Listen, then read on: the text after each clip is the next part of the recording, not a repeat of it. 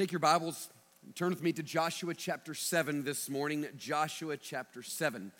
As we continue our study through the book of Joshua, we come this morning to Joshua chapter 7. We'll be looking at it in its entirety today. At some point in college, I picked up a magazine that was highlighting 10 leaders and influencers of the day.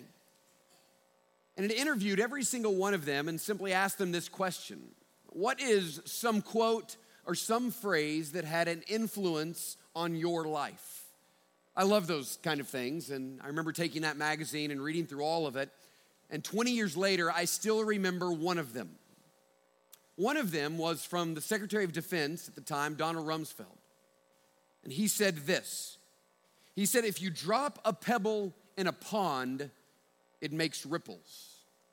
The test is, how big of a stone will you throw into the pond? Now, I love the word picture of that. That word picture has never left me. The idea that one little something you throw in has consequences beyond itself, that there are rippling effects to everything that we do in life. And I believe the intention of that quote and what it meant for him as you continue to read the article is it stirred him up and gave him a desire to be great, to do something with his life that really mattered, to do something that made an impact on the lives of others, to throw in a massive rock of influence. But it did something different to me. To me, that mental picture of throwing a rock or a pebble into a pond and seeing the ripples go out reminded me that our decisions have consequences. And as a pastor, there is one area in which I've seen this play out over and over and over again. It is the area of sin. No one sins in isolation. Sin always affects others. It always has consequences. And here's the deeper reality. Even if that sin is never seen, the consequences are always felt. And that really is the point of Joshua chapter 7. Joshua chapter 7 is about the rippling effects of sin. Let's look at it together. The story begins in verse 1 with a bit of an overview of everything that has happened and then is given in great detail in verses 2 and following. Now, let me say this. If you were to be reading through Joshua or have been with us through our journey in Joshua and you came to chapter 7, you would find yourself very surprised if you did not know that it was coming. Because chapter 7 records for us a very abrupt and dramatic change. And as a matter of fact, after chapter 7, it goes back to the way that it was before. Chapter 7 is this isolated chapter in which everything is different from the rest of the book. Up until this point, everything in Joshua has been about supernatural victories. God on the move, seeing what we talked about a minute ago from Ephesians 3:20, God doing greater things than we ever imagined were possible. God promising the people that if you just trust me and if you just follow me, I will lead you into the promised land, which represents life as it was meant to be. The whole thing is a picture of us trusting and following Jesus and him leading us to experience the best of all possible lives in this broken world, the life in relationship with God. And all of these dramatic things are happening. He leads them over the Jordan River. He leads them to a moment in which they create a monument to the Lord and give him glory for all that he has done. He leads them to Jericho and allows them to march around the walls in a moment that seems absolutely crazy, yet God shows up and they watch without doing anything except following the instruction of the Lord. All of the walls crumble. They go in and they take the city exactly like God had told them to do. And it's just victory after victory after victory. And all of a sudden you come to chapter 7 and out of nowhere, there's a devastating defeat. Look at verse 2. It says, Joshua sent some men from Jericho to Ai, which is near Beth-aven, east of Bethel. And he said to these men, go and spy out the land. So the men went and they spied out Ai. And they returned to Joshua and said, hey, don't have all of the people go up, but just let 2,000 or 3,000 men go up and attack Ai. Don't make the whole people toil up there, for they are few. So he says, go and survey. What is this next battle? They've already fought the first one in Jericho. What is the next one? They go up, they look at it, and they say, listen, there's no need for all of us to go. just send 2,000 or 3,000 people. Joshua responds, and it says in verse 4, so about 3,000 men went up from there, from the people. Now listen, this is not false confidence. They should be confident. God has told them every place where their souls touch, they will receive as long as they continue to trust and follow the Lord. There is no arrogance here on Joshua's part. Joshua's trusting and following as he's been doing from the beginning. This was a reasonable thing to do in his mind. It says the most surprising thing in verse 4. It says, and they fled before the men of Ai. And the men of Ai killed about 36 of their men and chased them before the gate as far as Cherubim and struck them at the descent. And this little phrase is quite significant at the end of verse 5. It says this, and the hearts of the people melted and became as water. You see, the reason that's significant is because if you've been with us through our study of Joshua, you will notice these words have been used twice before. In chapter 2, the spies go in and they meet Rahab. Rahab says, listen, everyone has heard about the people of God. Everyone knows what God has done, how God delivered them out of Egypt and destroyed the Egyptian army. And all of our hearts have melted because God's people are on the move. Then in chapter 5, it tells us that all the kings of Jericho and all of the kings of the surrounding nations, including Ai, they heard that God's people are on the move and they know that God is with them. All of them are terrified and all of their hearts are melted. So you've got God's people with strong and courageous hearts, Joshua 1, but all of the surrounding nations with hearts that are crumbling and melting. Why? Because they know they're going to lose. But all of a sudden, you see the exact opposite happen, where the surrounding nations have hearts that are rising in courage, while at the same time, the people of God's hearts are melting. It says, and the hearts of the people melted and became as water. The tables have turned. The entire nation has felt crushed, and Joshua is absolutely devastated. There's no words that can be given us more clearly than the words that are given to us in verse 6. It says, Joshua tore his clothes, and he fell to the earth on his face before the ark of the Lord until evening. All day he was there, he and the elders of Israel, and they put dust on their heads. They're mourning, they're devastated, they're discouraged, they feel defeated, they're broken, and they're confused. And then Joshua begins to pray. Now you'll notice this prayer is in the form really of an accusation. He's accusing God. And the reason he's accusing God is because chapter 1 was clear. Joshua, trust and follow me, do everything I've commanded, and if you do, you will get success, meaning you will accomplish what God intended for you to accomplish. In Joshua's mind, they've done this, and this defeat makes no sense at all. Look at what he says. Alas, O Lord God, why have you brought this people over the Jordan at all to give us into the hands of the Amorites to destroy us? Would that we had been content to dwell beyond the Jordan. Notice the question and the exclamation point. Oh Lord, what can I say when Israel has turned their backs before their enemies? For the Canaanites and all the inhabitants of the land will hear of this and will surround us and cut off our name from the earth. And what will you do for your great name? Joshua sees a bunch of problems. The first problem is that this is not the way God promised it was going to go. Trust me, follow me, you'll get success. Second of all, where all the hearts of the people were melting, especially after they heard what happened in Jericho, now all of the people are rising in courage, meaning they're going to now be on the offensive instead of the defensive. The thing that bothers Joshua the most is what this does to the reputation of God. Because this is not just about people feeling that they can take God's people. It's about them feeling that they can take the Lord because his people represent his name. So now it's a loss for God himself is what Joshua is saying. And so the Lord decides to respond. And if you've read the Bible in these circumstances, when God responds, it never goes well for the one who asks the questions. These are great responses. The Lord says to Joshua, Joshua, I'm so sorry this has happened to you, buddy. No, he doesn't say that.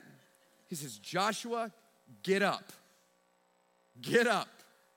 Why have you fallen on your face? Israel has sinned. They've transgressed my covenant that I commanded them. And here it is in a progression. They've taken some of the devoted things. They've stolen and lied and put them among their own belongings. Now listen, in the last chapter, when the people of God were marching into Jericho, the Lord gave one instruction. You're going to see all kinds of beautiful things. You collect them, you put them in the treasury of the Lord, and you don't take any of those things for yourselves. Very clearly instructed. And the Lord says someone did this. Therefore, because of that, verse 12, the people of Israel cannot stand before their enemies. They turn their backs before their enemies because they have become devoted for destruction. I will be with you no more, unless you destroy the devoted things from among you. And here's his instructions on how to do that. And I love how he starts again, get up. Get up. Consecrate the people and say, consecrate yourselves for tomorrow. For thus says the Lord God of Israel, there are devoted things in your midst, O Israel, and you cannot stand before your enemies until you take away the devoted things from among you. Here's the process of how they're going to discover who has them. Now imagine how terrifying this would have been if you were the one that had them. In the morning, therefore, you shall be brought near by your tribes.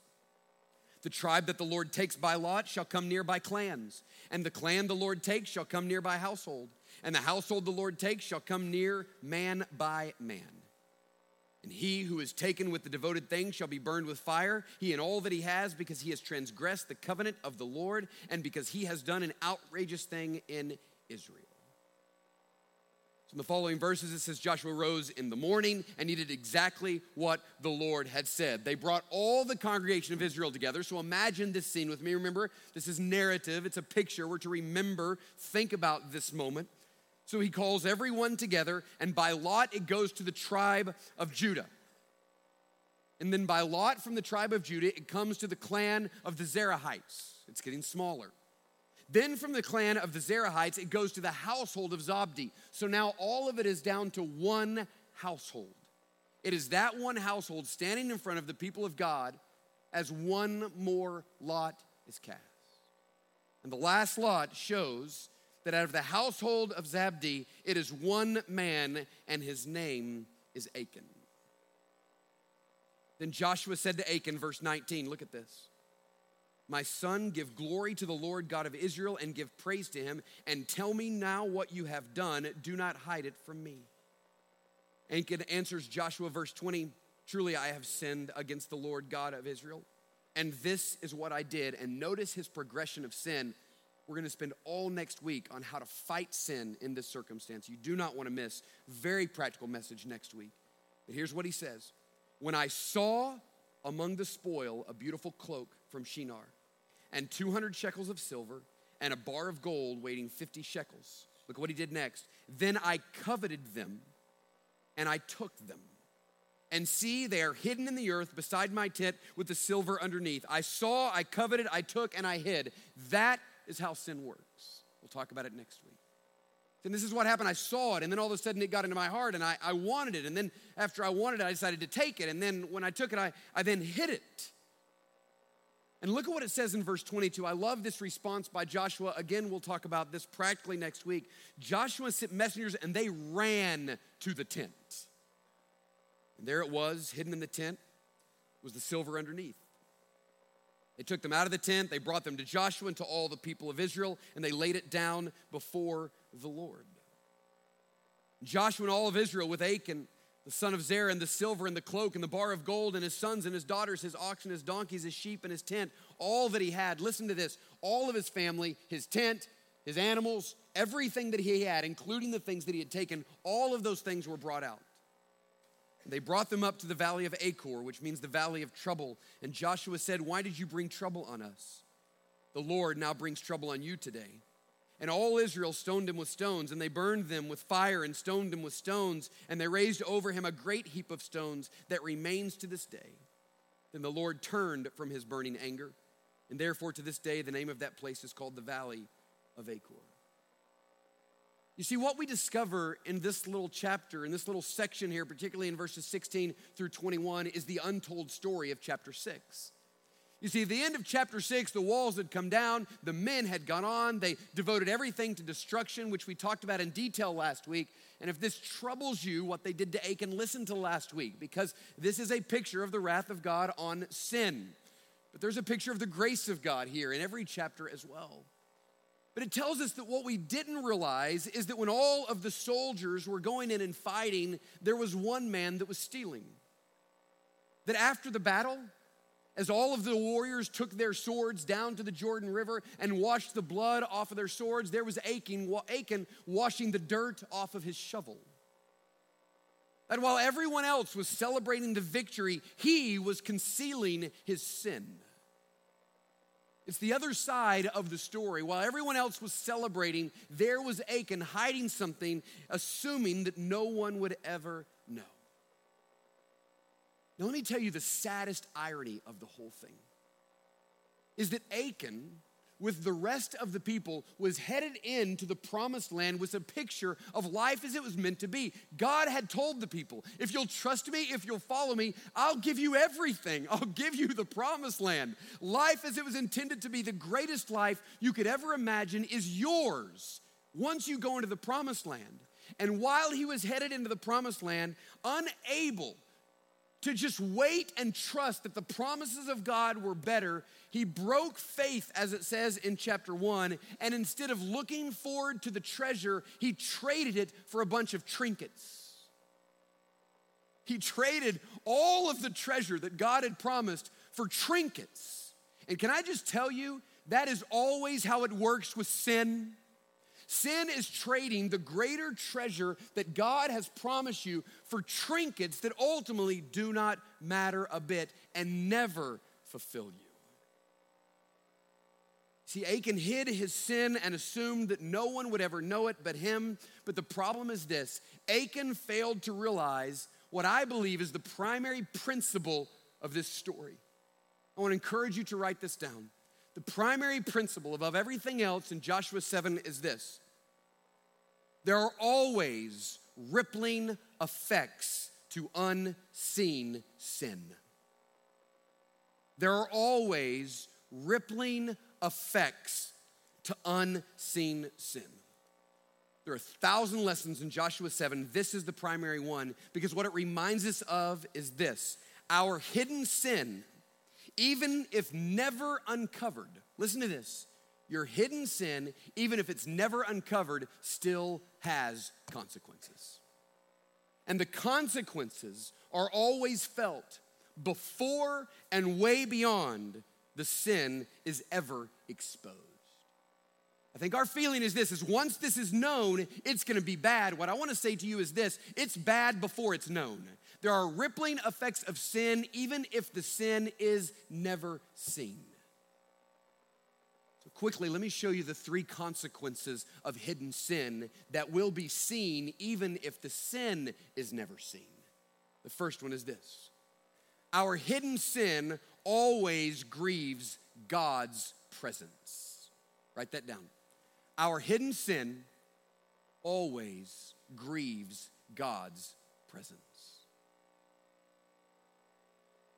The theme of the book of Joshua from beginning to end is that God himself is the hero of the story. And God works every circumstance and every situation in such a way that no one can think that they were the hero of the story. They can't cross the Jordan until the ark goes in first, symbolizing the presence of God. They never wield a sword when they're trying to take down the walls of Jericho. They just walk around it with the ark, symbolizing the presence of God, and the walls come down. Why? Because it's God who's bringing the victory. One of the primary principles from the whole book of Joshua is that the presence of God is the key to everything in life. Everything flows out of the presence of the Lord, his manifest, felt presence.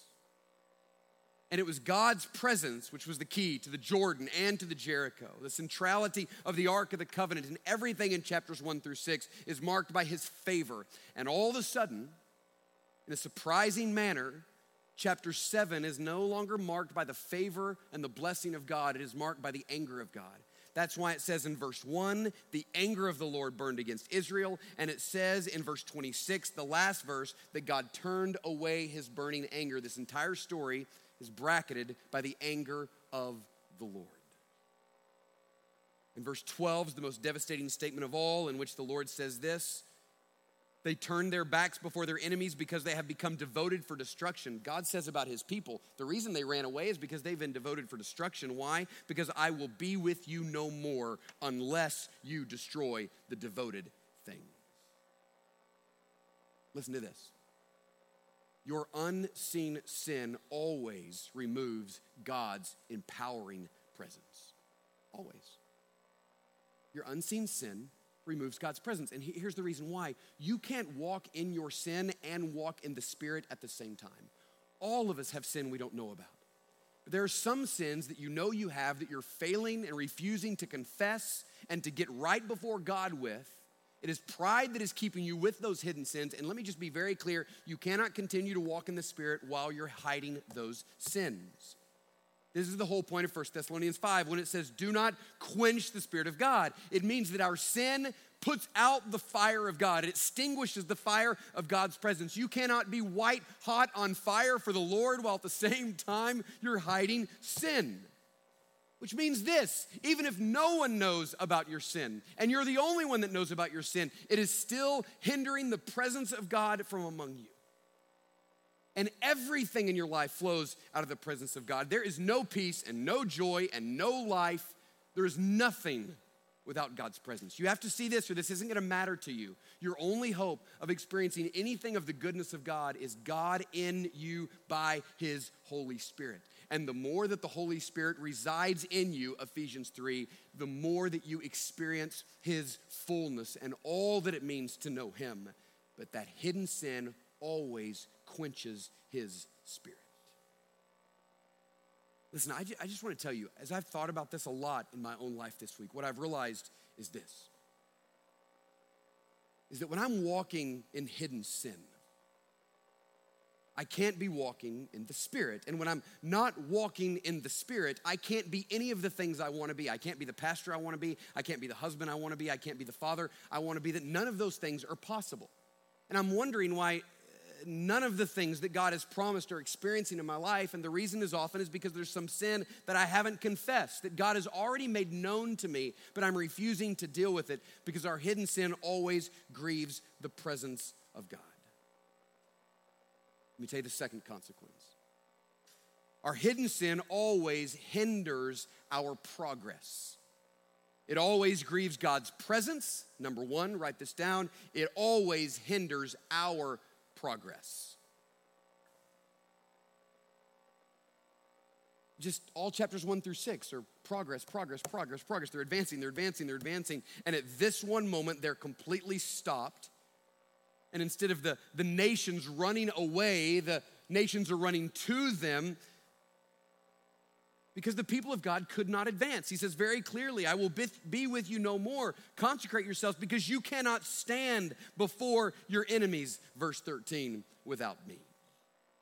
This is an amazing picture of how hidden sin stops our spiritual progress. Now let me explain this in two ways. Listen to me. I want you to know that your hidden sin affects our corporate progress. The entire nation is stopped. But the thing I kept asking myself is this, how is it that one man's sin affects the entire nation? And here's the word picture the Lord gave me. Think about my father who passed away in January, who has always been healthy. And when he died, he had a healthy heart. He had a healthy mind. He had low blood pressure. He didn't have high cholesterol. Like 90% of his body was completely healthy. But there was one part of his body that had cancer, and that one part of his body that had cancer killed the rest of his body.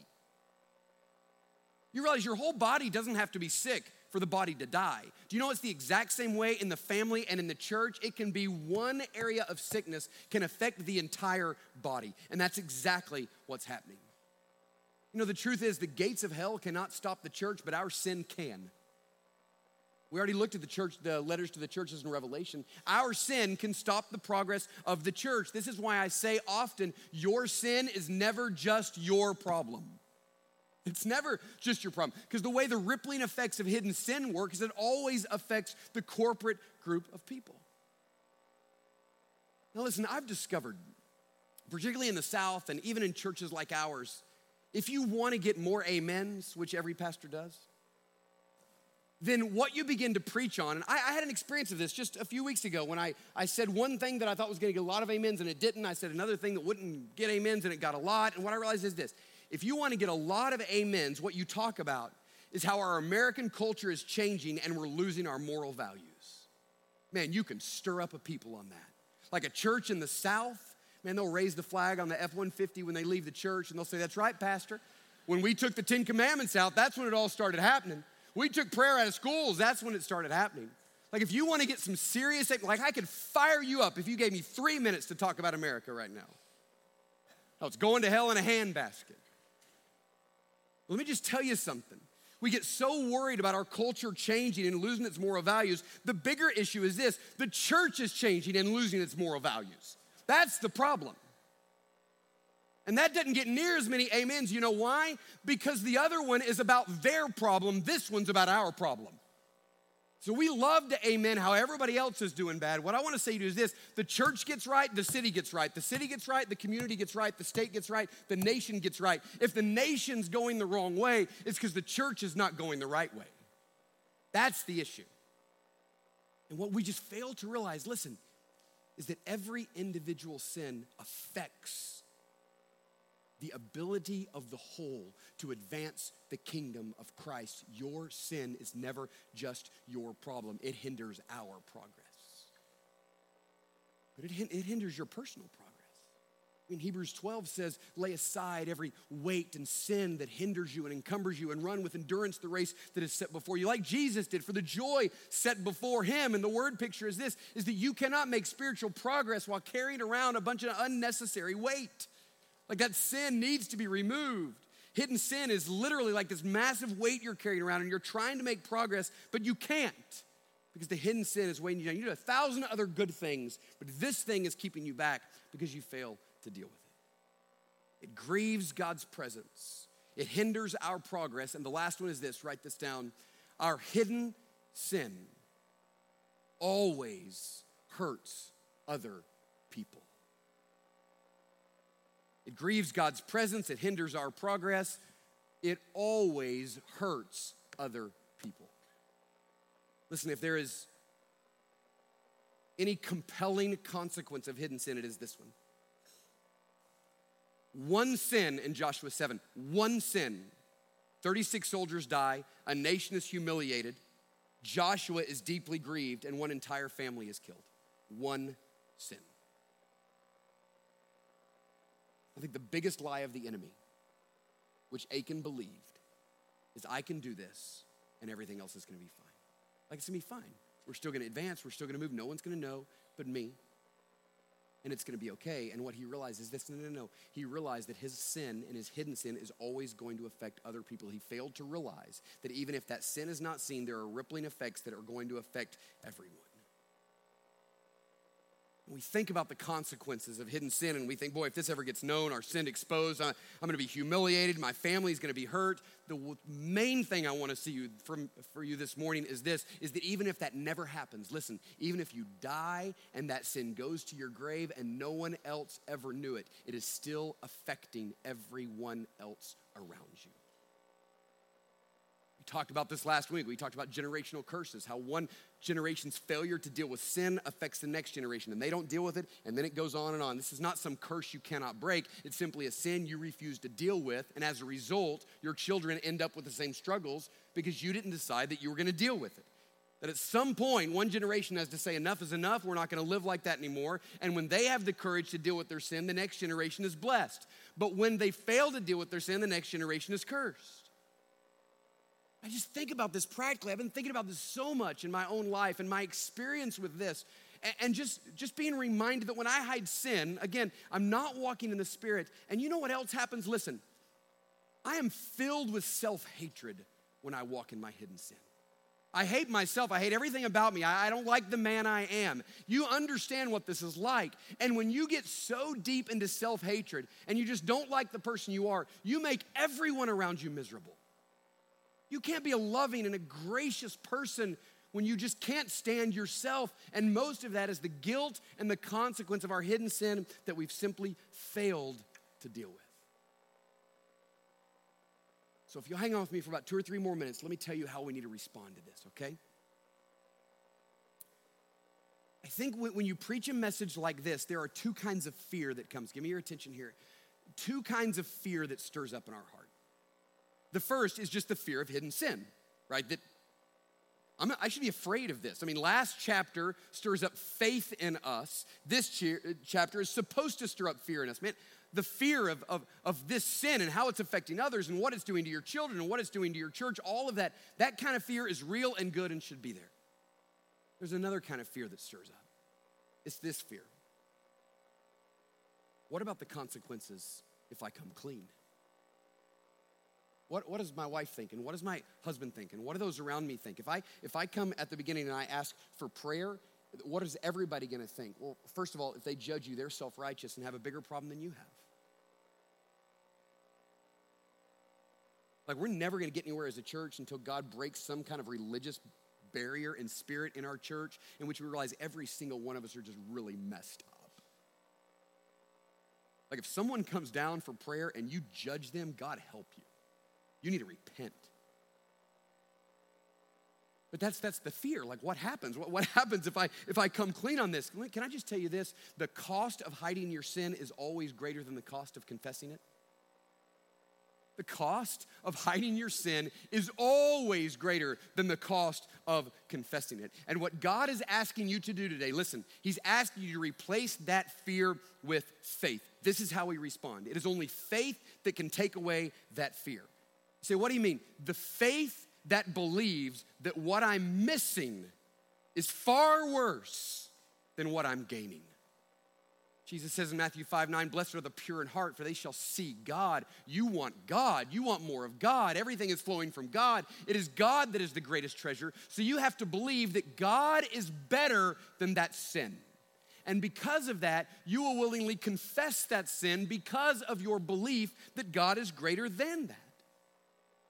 Can I just say this? And the truth is that all of us in some way are in Achan. We've all sinned and fallen short of the glory of God.